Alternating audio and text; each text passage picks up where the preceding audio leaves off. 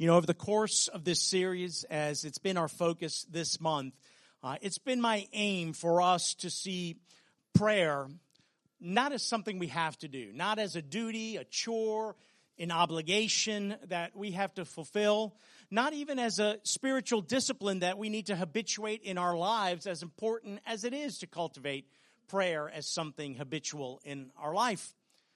It's been my desire that we would be captivated by a vision of what a praying life looks like. Captivated by a vision of what it means for us to grow as a praying church. To see that we've been given this immense privilege in prayer.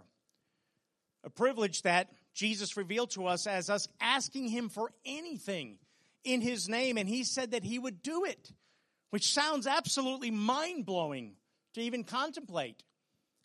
A privilege knowing that the Spirit himself intercedes for us in our weakness, as Scripture revealed to us that we don't know what to pray for as we ought to be praying for.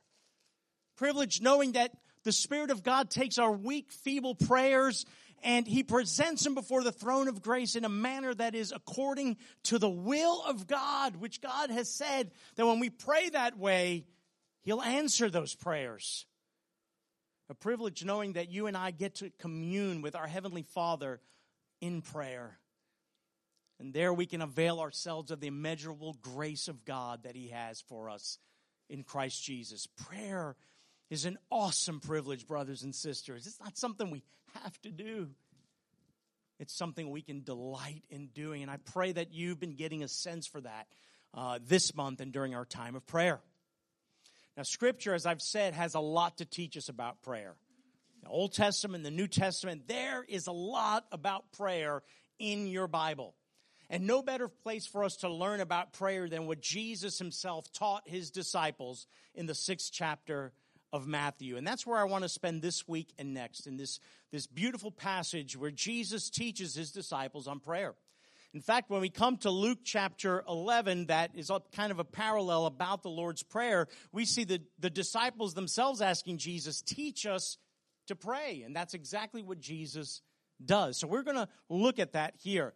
But before we get to the Lord's Prayer, even though we're going to look at that in our passage today and read it, we're going to see that Jesus teaches us a couple of very important things about how to pray and how not to pray before he teaches us what to pray. So that's going to be our emphasis as we read this passage this morning. So we're going to look at Matthew chapter 6, verses 5 through 15. And today I want to focus here on the emphasis Jesus places on who it is that you and I are actually praying to as he teaches us how to pray. We are praying to our Father. Matthew chapter 6, hear the words of the living God. And when you pray, you must not be like the hypocrites, for they love to stand and pray in the synagogues at the street corners, that they may be seen by others. Truly I say to you, they have received their reward. But when you pray, go into your room and shut the door and pray to your Father who is in secret. And your Father who sees in secret will reward you. And when you pray, do not heap up empty phrases as the Gentiles do, for they think they will be heard for their many words. Do not be like them, for your Father knows what you need before you ask him. Pray then like this: Our Father in heaven, hallowed be your name. Your kingdom come, your will be done, on earth as it is in heaven. Give us this day our daily bread, and forgive us our debts, as we also have forgiven our debtors. And lead us not into temptation, but deliver us from evil. For if you forgive others their trespasses, your heavenly Father will also forgive you. But if you do not forgive others their trespasses, neither will your Father forgive your trespasses. This is the word of the Lord. Now, the context for where Jesus teaches this is arguably his most famous sermon, right? We call it the Sermon on the Mount. And there his disciples gather unto him thousands, and he begins to teach them and instruct them. And especially in this passage where we find the teaching on the Lord's Prayer, we find that Jesus has been contrasting the self-righteousness of the Pharisees, their false piety, their superficial religion, and he's contrasting that with what true righteousness looks like, what true piety looks like, and that God desires. In fact, the opening verse of this chapter, he says to them, beware of practicing your righteousness before other people in order to be seen by them. That's at the heart of what Jesus is teaching in these moments. He's teaching about the giving of the religious leaders and the Pharisees in contrast to what the Lord desires of us, right? They give in order to what? Everyone's seeing what amazing givers they are. And he says, well, they have their reward. And here he talks about prayer, what they want to be seen praying in public. Well, they have their reward. Oh, and when it comes to fasting, they let everybody know they're fasting, right? They put on a real droopy face, smear a little mud on their face to look like they haven't bathed in days, right? And I'm fasting. They want everyone to know that they've abstained from food because they're seeking the Lord. And he says, hey, because they want to be seen by everybody, well, now they have their reward. And this is at the heart of what Jesus critiques about the religious leaders and the religious system of his day. It looked right in the eyes of everyone else who was observing and watching. Wow, look how much they give. Wow, look how much they pray and how loud they pray. Wow, they're always fasting. It looks right. It looks the part, but it was all a show. It was empty religion. Why? Because their motives weren't pure. Their motives weren't right. Their motives weren't focused on God. They were focused on man and pleasing man. So their aim wasn't pleasing God. So Jesus pulls the curtain back on this charade and go, that looks like the real deal, but it's not. So the first thing when we come to this aspect of his teaching on prayer is we find the Lord saying, when you pray, check your motives. When you pray. Notice he says not if you pray. The expectation of the disciples would be that they would pray. We would want to commune with God. We would want to fellowship with the Lord and in prayer. So it's not if you pray, but when you pray, there's something very important you need to consider, and that is your motives. Because it's not about technique. I think the Pharisees probably had the right technique, the right words to pray. Very eloquent speech, using a lot about the Scripture, right? The law of God in their prayer. It's not about what others think about you when you pray. It is about your heart when it comes to prayer. Prayer must be approached with the right motives. And those right motives always have to be Godward, right? About pleasing the Lord, centered on Him, focused on Him and His glory. And in his critique of the people-pleasing, man-centered, glory-seeking prayer of the Pharisees and scribes, he's not telling us that all public prayer is wrong. Otherwise, we'd have a problem praying in public, right? We'd have a problem coming together as a church and offering prayer if what Jesus was condemning here was public prayer. He's not condemning all forms of public prayer. He's not saying they're all wrong. In fact, we have numerous examples of public prayers in the Scriptures and model for us in the Scripture, so we know that's not what's after here. What he is that Jesus is going straight at the corrupt motivations of the religious leaders that accompanied their public displays of self-righteousness, whether it was in their giving, praying, or fasting. Now, we know that pious Jews would stop to pray 3 times a day, 9 a.m., noon, and at 3. Wherever they were at those appointed times of prayer, as their tradition said, they would stop and pray.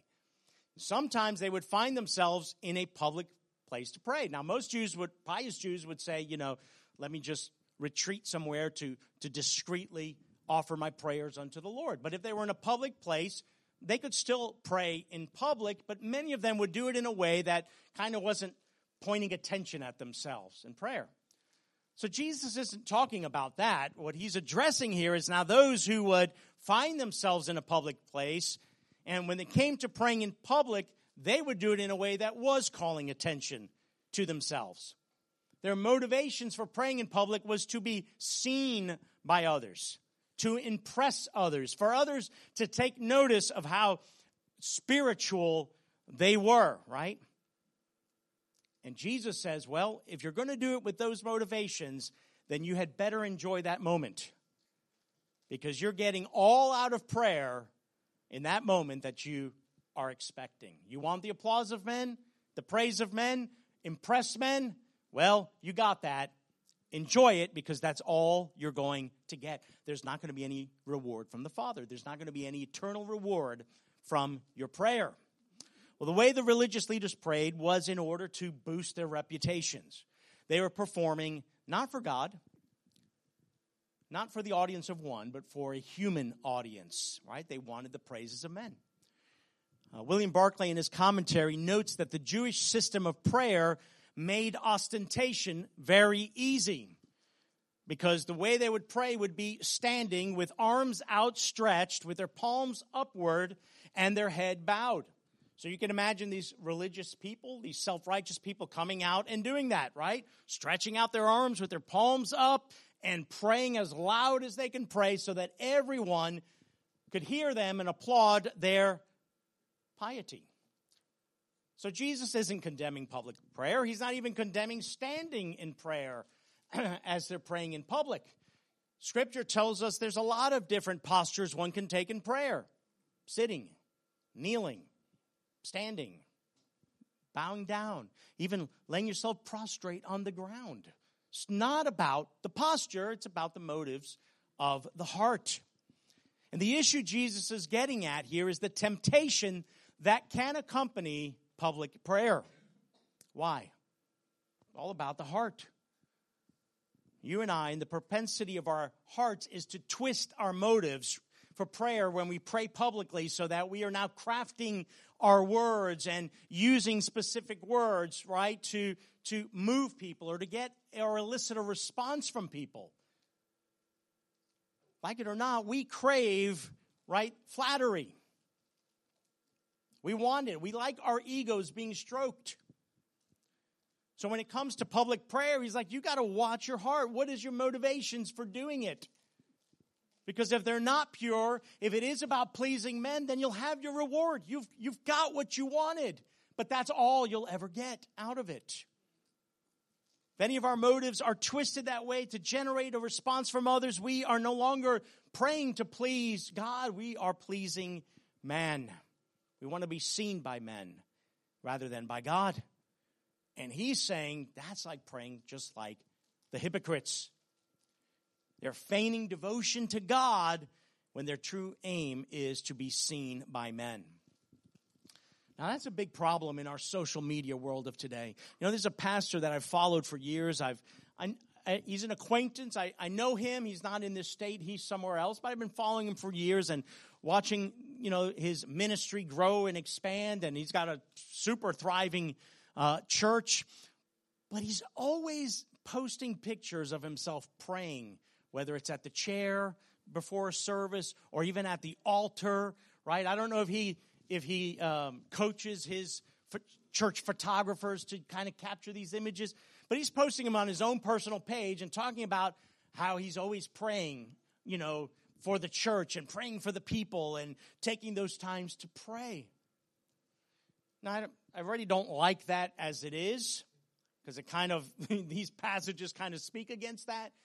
But reading the comments from people, right? Oh, Pastor so-and-so, man, I just love how you're always praying for us. Oh, man, that you're such a man of prayer. What an example. And I sit here and I think how dangerous that is for his soul. How dangerous that is for us who like to be stroked. Like for people to see us as more spiritual. We already have that as a temptation as pastors. We want people to think, wow, look how spiritual and amazing they are. It's amazing they don't float off the ground. And here he is just posting about, look at me, you know, kneeling at my chair, crying before the presence of God. But how many people do that, right? Taking pictures with their open Bible all marked up. Look at me. Oh, I love my quiet times with the Lord every day, every morning.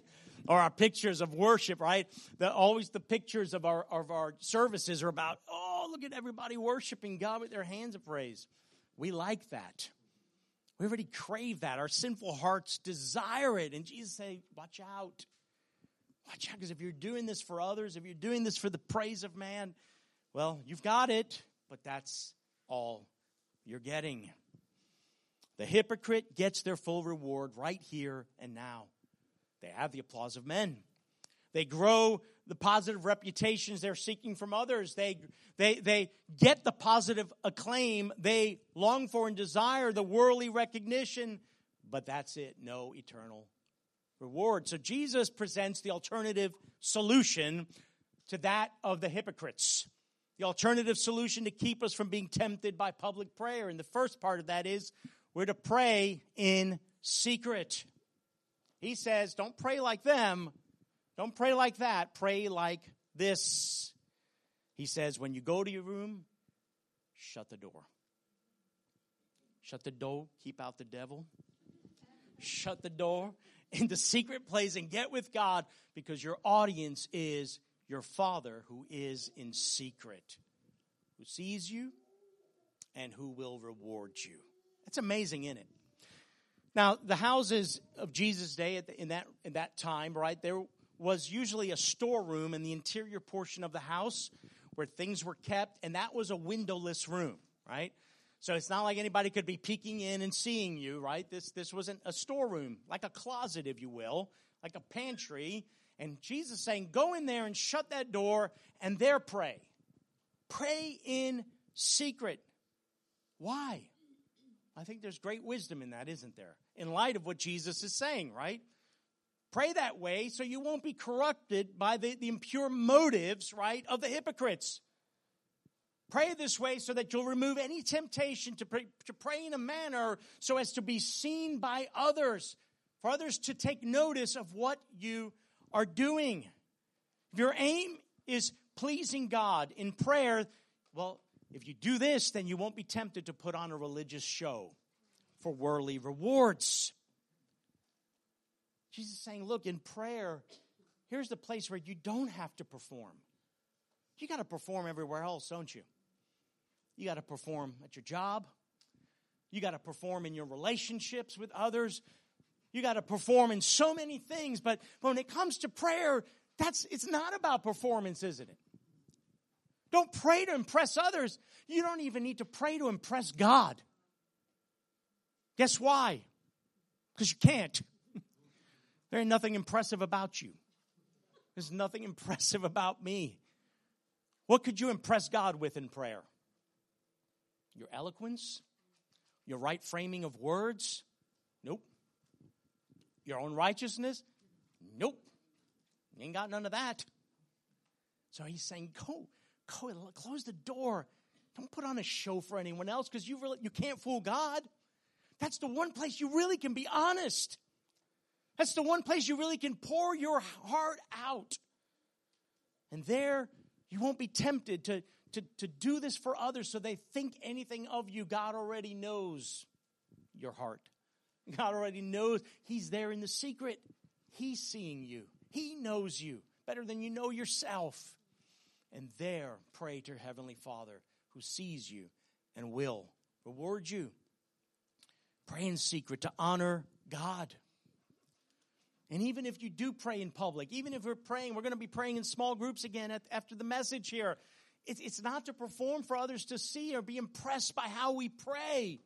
We're doing it to please God, to honor Him, and to bring glory to Him. It means we don't need to announce to others that we're going to pray. We don't have to tell others how often we pray. We don't even have to tell other people how long we pray. Don't post about it. I mean that. Check your hearts every time you feel like you've got to show people your religious devotion. You don't need to do that. When you do that for the praises of men, you'll get it. You'll get a little heart like. You might grow an extra follower. You might get a nice comment. Oh, what an example you are, mighty man or woman of God. But that's it. And Jesus says, don't do it for that. You'll get an earthly reward, but that's the extent of it. Go to that closet, close the door, don't let others see you. Go with the right motivation to please the Lord, to honor Him, to a place of spiritual intimacy with your Father, which that's the second part. You're praying in secret, but you're praying to your Father. It is the goal of secret prayer to shut out all other distractions and remove the temptations of public prayer, to go before your heavenly Father, to pray to that audience of one. So Jesus says, when that's your motivation, to seek Him, to please Him, the Father who is there with you sees you and rewards you. This is the promise of Scripture, that God does not withhold Himself from those who seek Him. Psalm 27:8, you have said, seek my face. My heart says to you, your face, Lord, do I seek. Jeremiah 29:13, you will seek me and find me when you seek me with all your heart. James 4:8, draw near to God and He will draw near to you. That's what happens when we pray to our Father in secret. Enter into prayer with a heart that longs for God and His presence. Seek Him. Pray to Him. Present your requests before Him. Confess your sins before Him. Lean on the righteousness of Christ in prayer. And Jesus is saying, when you do that, He's there in secret with you. You're not alone. You're not praying to the air. You're not praying into the ether, right? You're praying. And the God of the universe, who is your loving Father, sees you, hears you, and will reward you. What does that reward encompass? How does the Father reward you? I've not prayed and seen a pot of gold appear in front of me. It's not that. We do a lot of praying if it was that, wouldn't we? No. How does He reward you? Well, Jesus doesn't say how He rewards you. He doesn't give us anything here, at least in this passage, but it's not hard to guess how He rewards us in light of all the things that Scripture teaches us concerning prayer. The first and greatest way the Lord rewards us is with Himself. It is with Himself. He rewards you with Himself. We always tend to think of reward as a something, don't we? Not as a someone. But the someone is the greatest reward, the greatest blessing you and I could ever hope to have in prayer. To enjoy the sweet fellowship and presence of God and delight in Him is the greatest reward we could have. Psalm 65:4, blessed is the one you choose and bring near to dwell in your courts. We are blessed, brothers and sisters.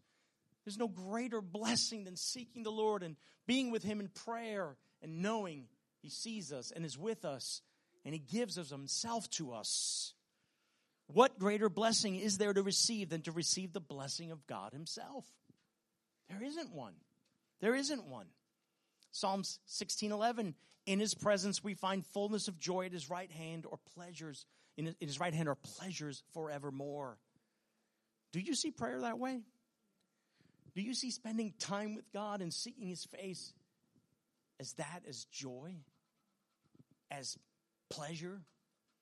This is how we ought to see it, because it is what it is. So that's one of the ways He rewards us. A second way is exactly that. He rewards us with answered prayer. And we started this series talking about that. Answered prayer is the default. It is not the exception, it is the rule. And we can get into a very pessimistic mode of praying where we think, oh, God is just reluctant to answer our prayers. And we're going to talk about that in a moment. We got to kind of coerce Him into answering our prayers. No.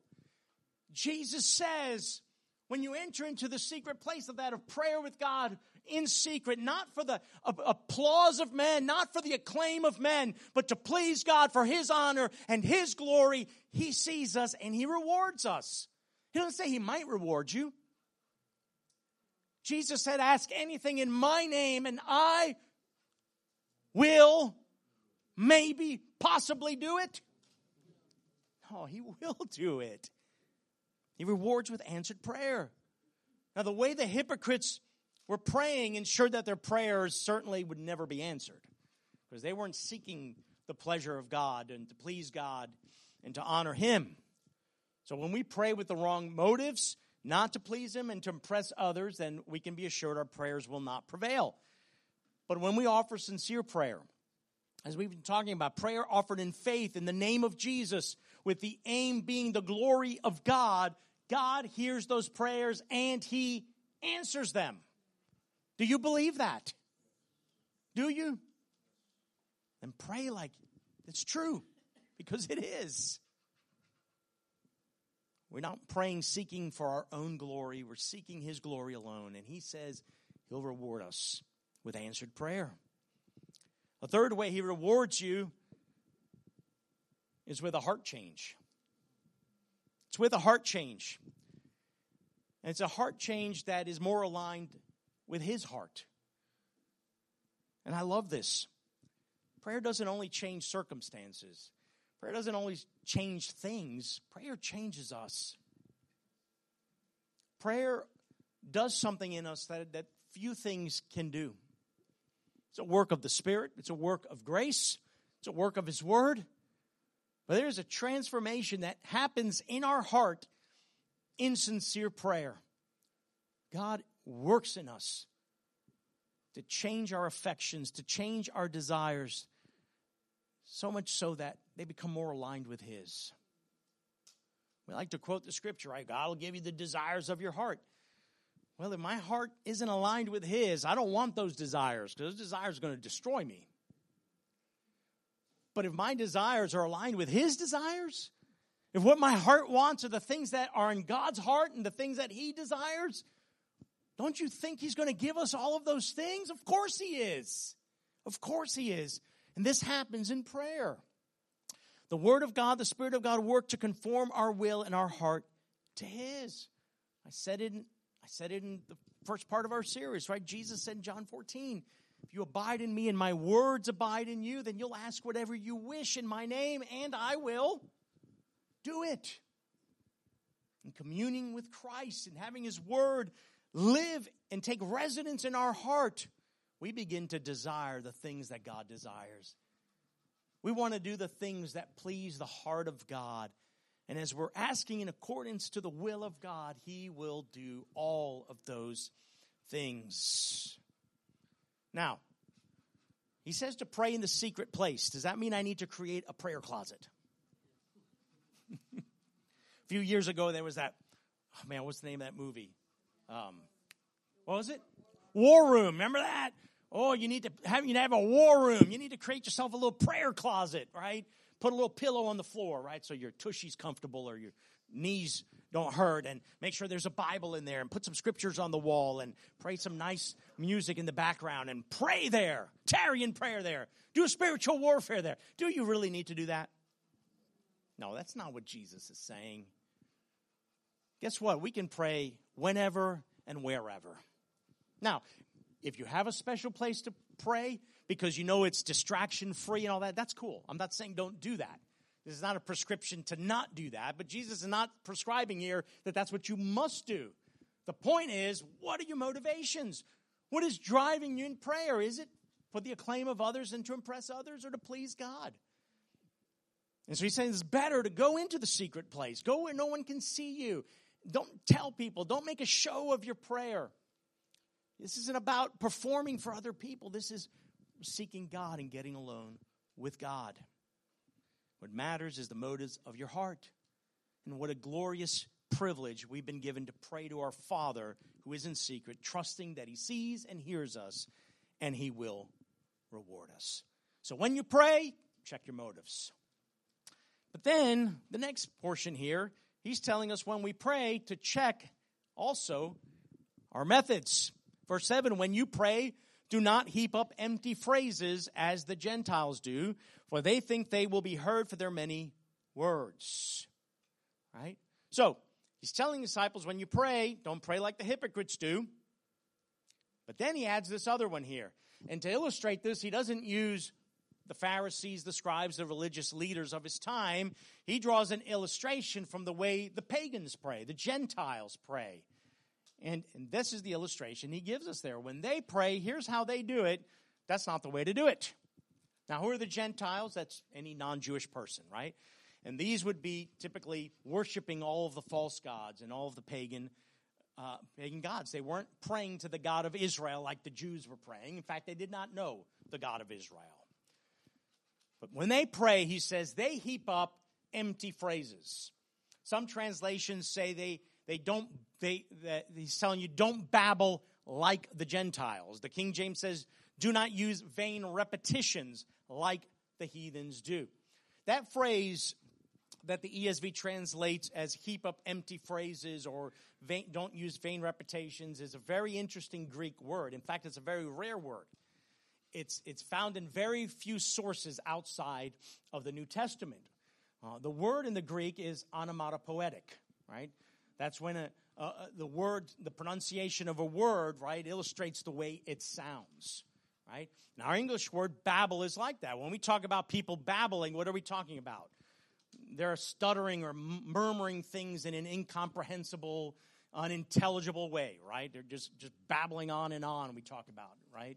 Or when we hear someone speaking in a foreign language that we don't know or understand, it sounds like babble to us. Doesn't make sense to us, all right? Or we talk about how a little baby babbles, right? They're repeating some sound or some gurgling sound over and over again where you want to just kind of put on your headphones and tune it out, right? We call that babbling. Well, this word is exactly what he says the pagans are doing, praying to their false gods. It is incomprehensible, unintelligible, stuttering, foolish talk, foolish words repeated over and over again. And with it in mind is about mindless repetition. The pagans, when they pray, they mindlessly repeat chants or mantras over and over again, or mutter over and over again a particular sound. Okay, that's what he's talking about here. And Jesus says not only do they mindlessly repeat things, they use a lot of words. Many words he talks about here. And they do that thinking that the more words they use, the more they pray, the longer they pray, well then, God is going to hear me now, or the gods are going to respond to my request. If I repeat the right words in the right amounts, the gods must respond. And he's saying that's how the pagans pray, but not you. Now, we see that in a lot of false religions and cultish practices, don't we? In their forms of prayer. The Hindu practices of prayer and meditation are about what? Repeating chants and mantras and words and sounds over and over again for extended periods of time. Much of Muslim prayer ritual and practice is the same thing. Repeating prayer formulas and phrases over and over again. Sometimes for hours. Right? We see that in New Age spiritualism and practices, right? Of the repetition of certain sounds or phrases to get into a meditative state, to empty one's mind and to open oneself to the universe, right? And it's done not for a few minutes, but for hours sometimes, right? That's what he has in view here. Now we see a couple of examples that come to mind in Scripture. Remember in 1 Kings chapter 18, Elijah's battle with the prophets of Baal? What happened there was the prophets of Baal, right? It was their turn to go first, right? In the battle of the gods, the God of Israel and Baal worshipers. And the prophets of Baal, what do? They pray for half a day, and they're repeating the same phrase over and over again. Oh, Baal, answer us. And they were working themselves up into frenzy chanting this. They'd even cut themselves and bleed all over the place in the hopes that their God would hear them and respond. And of course, the false God cannot do that. We see this in Acts 19.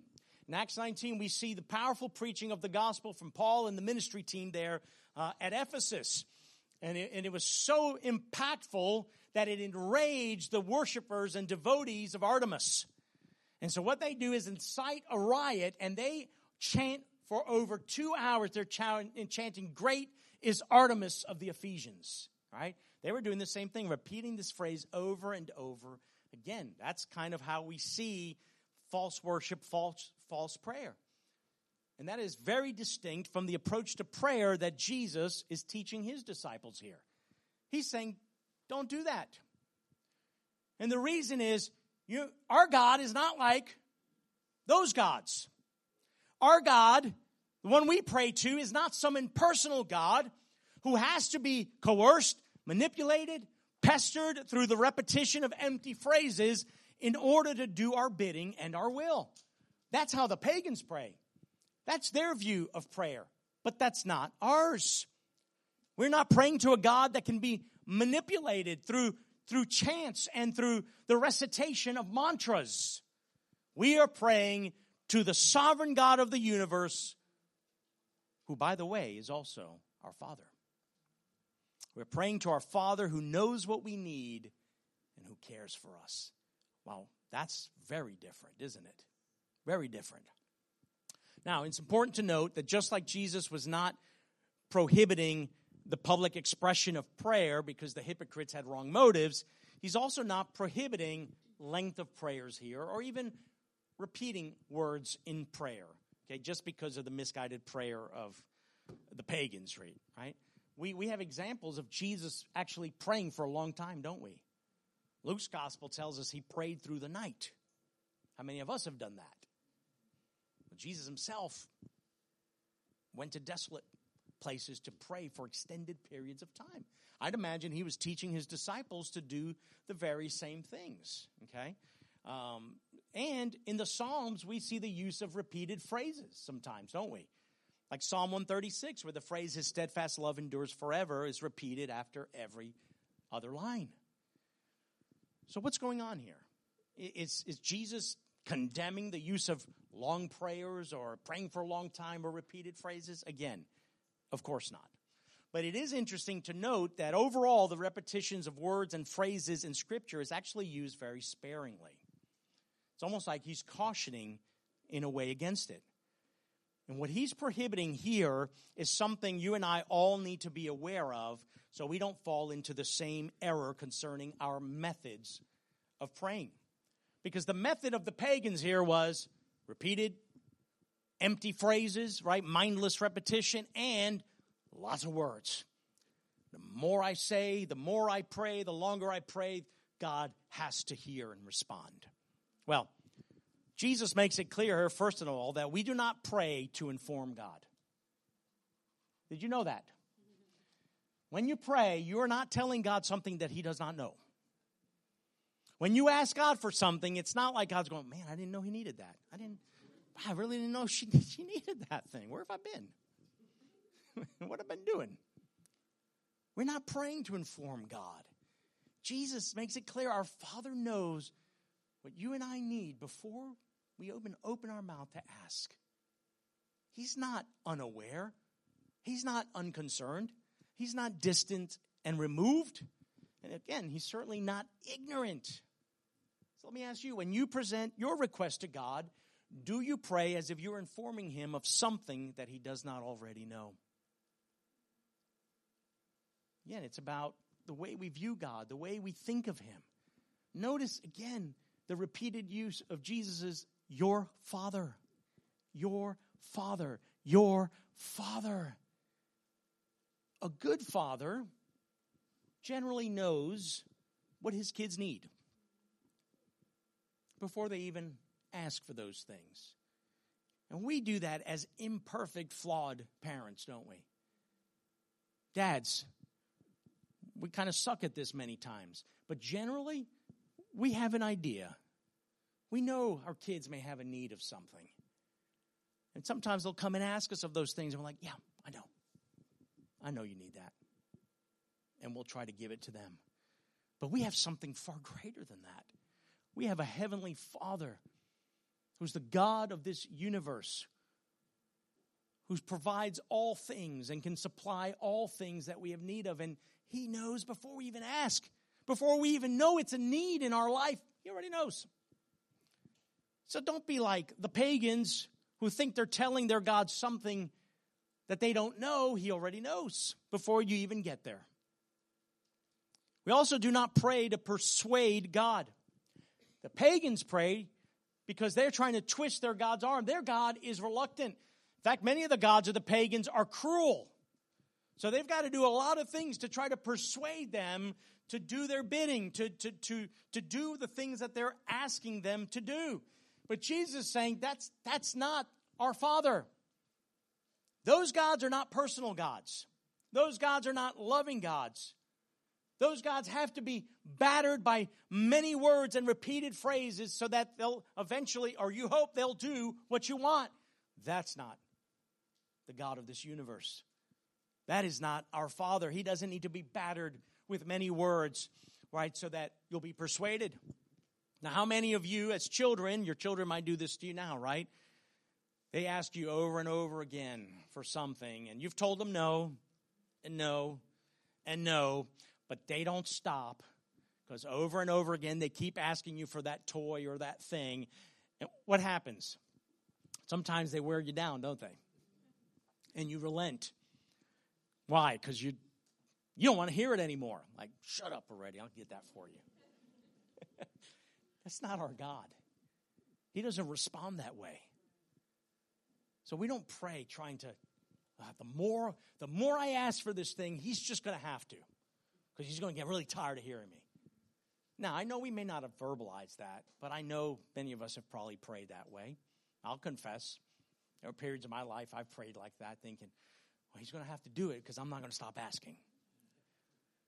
Now you go, well, doesn't Jesus tell us to persist in prayer? Isn't there such a thing as persistent prayer? Sure is. We'll talk about that next week or the week after, but that's not what Jesus has in view here. That's not what he's talking about here. It's having the wrong view about who God is, the wrong view about our Father and how he responds to our prayer. Do you feel that when you pray that the Father must be pestered and that you must frequently repeat things in the hopes that all of those incessant requests will one day be met with answered prayer? Jesus says, don't pray like that. Another thing the pagans do and that we must not do is we must not pray to manipulate God. See, for the pagans, they thought that the phrases they used, the words they used, the sounds they would make had some kind of magical power infused in them that caused the gods to respond or to do. You know, we talked a little bit about that with the phrase, in Jesus' name. Some people use that. They love to tag that at the end of the prayer because they think that's the secret key to unlock the heart of God to respond in prayer, and it's not. We don't pray to manipulate God with the right words, to saying the right things or the right amount of things so that he will act. Don't pray like that, Jesus says, because you can't manipulate God. There's no right way to formulate words for God to go, ooh, he said the magic phrase.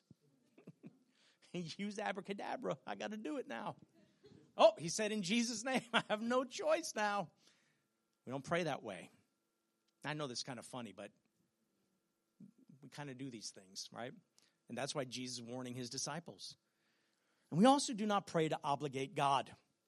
Now, in the pagans' view of prayer, the repetition of phrases and the many words was seen as a meritorious work.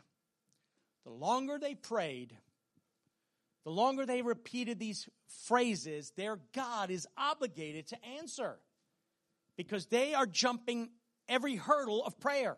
They're going through every prayer hoop they have to go through.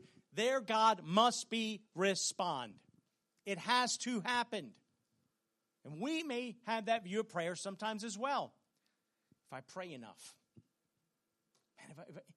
if I just get into the habit of praying every day for 30 minutes, if I keep praying for this thing over and over again, God has to do it because look how much I'm praying.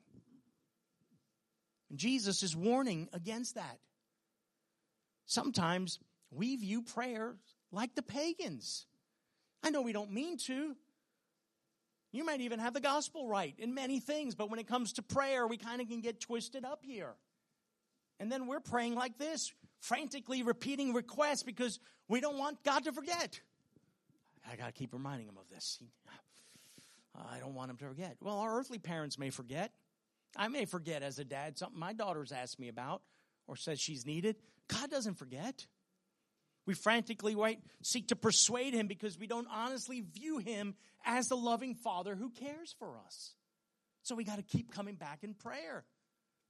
Or we feel that God has to answer our requests because of the amount of time we're putting into prayer. God, don't you see? I'm not watching my favorite show anymore. I'm not spending as much time on social media. I'm setting this part of time for you, Lord. I'm consecrating this time of prayer. You have to answer me. I can't tell you how many times as a pastor over the years I've had people come to me, wondering why God hasn't answered their prayers because they have been praying a long time about something. And the heart behind that is, isn't God obligated to answer me? I'm praying. I'm doing what he's telling me to do. I got news for you. God is not obligated to answer your prayer. No human can put God under obligation. You can't earn God's obligation. You can't do it. God is not going to be obligated by us. He's not obligated to honor our prayer efforts. He cannot be obligated by our many words or phrases or repeated prayer requests to respond in a way to them. That he answers prayer is what? Out of his grace, because he's a loving Father. Not because you put in the time to pray. Do you understand that? Does that make sense to you? And we got to be careful we're not praying that way sometimes. Because we've just got some twisted view of him as our Father, of what he's like or he's not like, that is contrary to how he's revealed himself to us. Jesus tells us here, don't pray like that. Because our God is not like the God of the pagans. Your God is not some force to manipulate.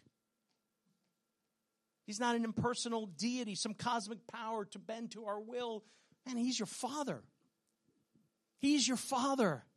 He's fully aware. He knows. He cares. He's concerned about your situation. He truly is, brothers and sisters. He is concerned and he cares. And before you even utter your request, Jesus says he already knows what you need. All right, so if that's true, then how are we supposed to pray? How are we supposed to pray? Well, let me give you some things that I think will help you in that area. Okay, he already knows what we need before we ask. So how should we pray? Well, our prayer and any request that we utter before God should always be prayed to our Father, expressing our complete dependence upon him. Nowhere am I telling you that God doesn't want to hear your laundry list of needs. Okay, he does. He cares about them. But why do we bring our needs to him in the first place? Why do we present our request? Why does he invite us to do that? Why does Jesus invite us to ask anything in his name and he will do it? Because our asking and our prayer is, again, an expression of our trust and dependence on God as the only one who can supply our needs, who can provide for us, who can do the very thing we are asking him to do. It's not to inform him. It's not to coerce him. It's not to manipulate him into that thing. It's to say, God, I know you're the only one who can do this. God, you are the source of my daily bread, which is why you tell me to ask for my daily bread, the daily provision that I need, because you're my Father. And you love to provide those things for us. Presenting our needs to God is praying out of our conviction that we are dependent upon him for the very things we are seeking him for. This is why we pray, and this is how we should pray. All prayer is an expression of dependence on God through our requests. If it's not, then I don't know why you're praying. Typically, we don't pray for the things that we can do of ourselves. We're not praying, God, I'd like to buy some Coke Zero when I can just go to the store and get that. No, we come to God saying, Lord, you're the one who provides for my needs. Remember Jesus in telling you, don't be anxious for anything. Don't be anxious. Why? Your Heavenly Father knows what you have need of, and he cares, and he's providing. Well, when I come to him in prayer, I'm acknowledging that. You are the source of all good things. You're the source of everything that I need. I'm wholly dependent on you.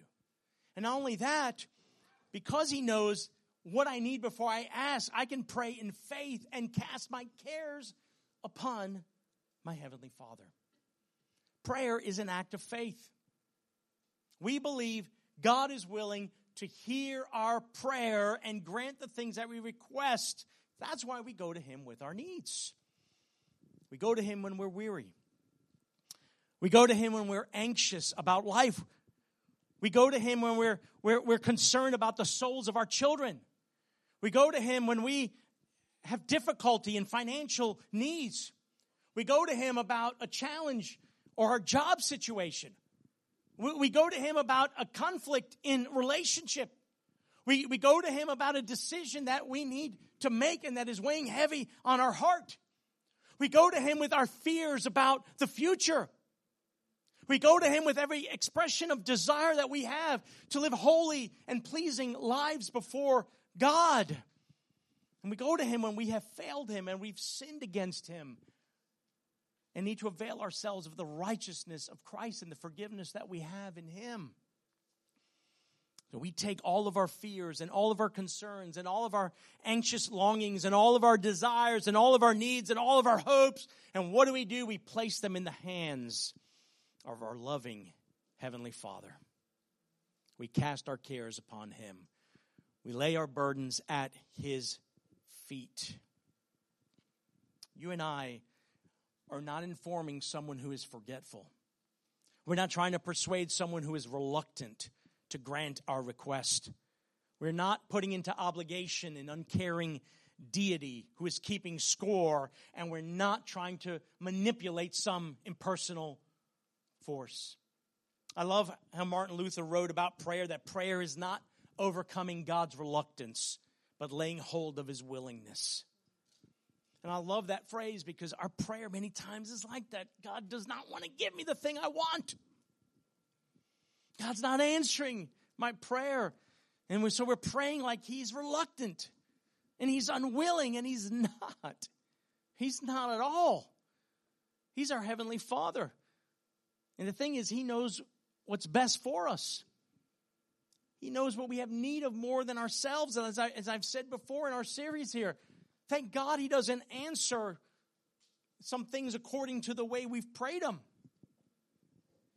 But he does answer every prayer according to his will. And this is why we have the Spirit interceding for us. When we pray, we are pouring our hearts out to our loving and caring Father, and he promises to answer when we pray in this fashion, like a child to his father. Dads, what wouldn't you give your kids when they ask you things, right? If you could, you'd give them everything. Out of what? Your love, your heart. Now, I don't mean things that are destructive for them, right? I mean everything for their benefit, for their thriving, for their flourishing, for their enjoyment in life. Well, how much more our Heavenly Father desires those things for us and says he'll reward us and give us those things. We talk to him by faith, believing that he is able to take care of all those things that are heavy upon our hearts. What is your need today? What is the petition you've presented before God? Check your motives, check your methods. But believe what Jesus is saying about our Father. Your Father, your Father, your Father, who sees in secret, who sees you, he will reward you. Your Father knows what you have need of before you ask it. How will he not graciously give you all things in Christ Jesus out of his love for you in Christ? This is the whole of the emphasis of Jesus' teaching on prayer. You're praying to your Father. You're speaking to your Father. Your Father delights to hear from you. It's not an obligation. It's not a chore. It's not a heavy work that prayer is to engage in. Speak to him from your heart. Pour out your heart before him. Share with him all of your concerns. Lay your burdens upon him, for he cares for you. You don't need fancy words. You don't need to rightly frame all of your words, and that's what's going to make him hear you. You don't need to recite a prayer formula. You don't have to repeat things to him over and over again like he's deaf. He's not reluctant. He's not unconcerned. He's your Father, and he is willing and able. All Jesus is saying here is pray with the right motives. Pray with a heart inclined to please God, to glorify God, to honor God, to serve God. Pray in a manner consistent with the character and nature of who he is, Christ. That's why we pray in his name. And pray with confidence that he hears you and he will answer you. So how long should you pray? Well, pray with as much fervor, length, and intensity as is necessary until you emerge from the secret place of prayer fully convinced that he sees you, he hears you, and he'll reward and answer you. Why? Because he is your Father. Because he's your Father.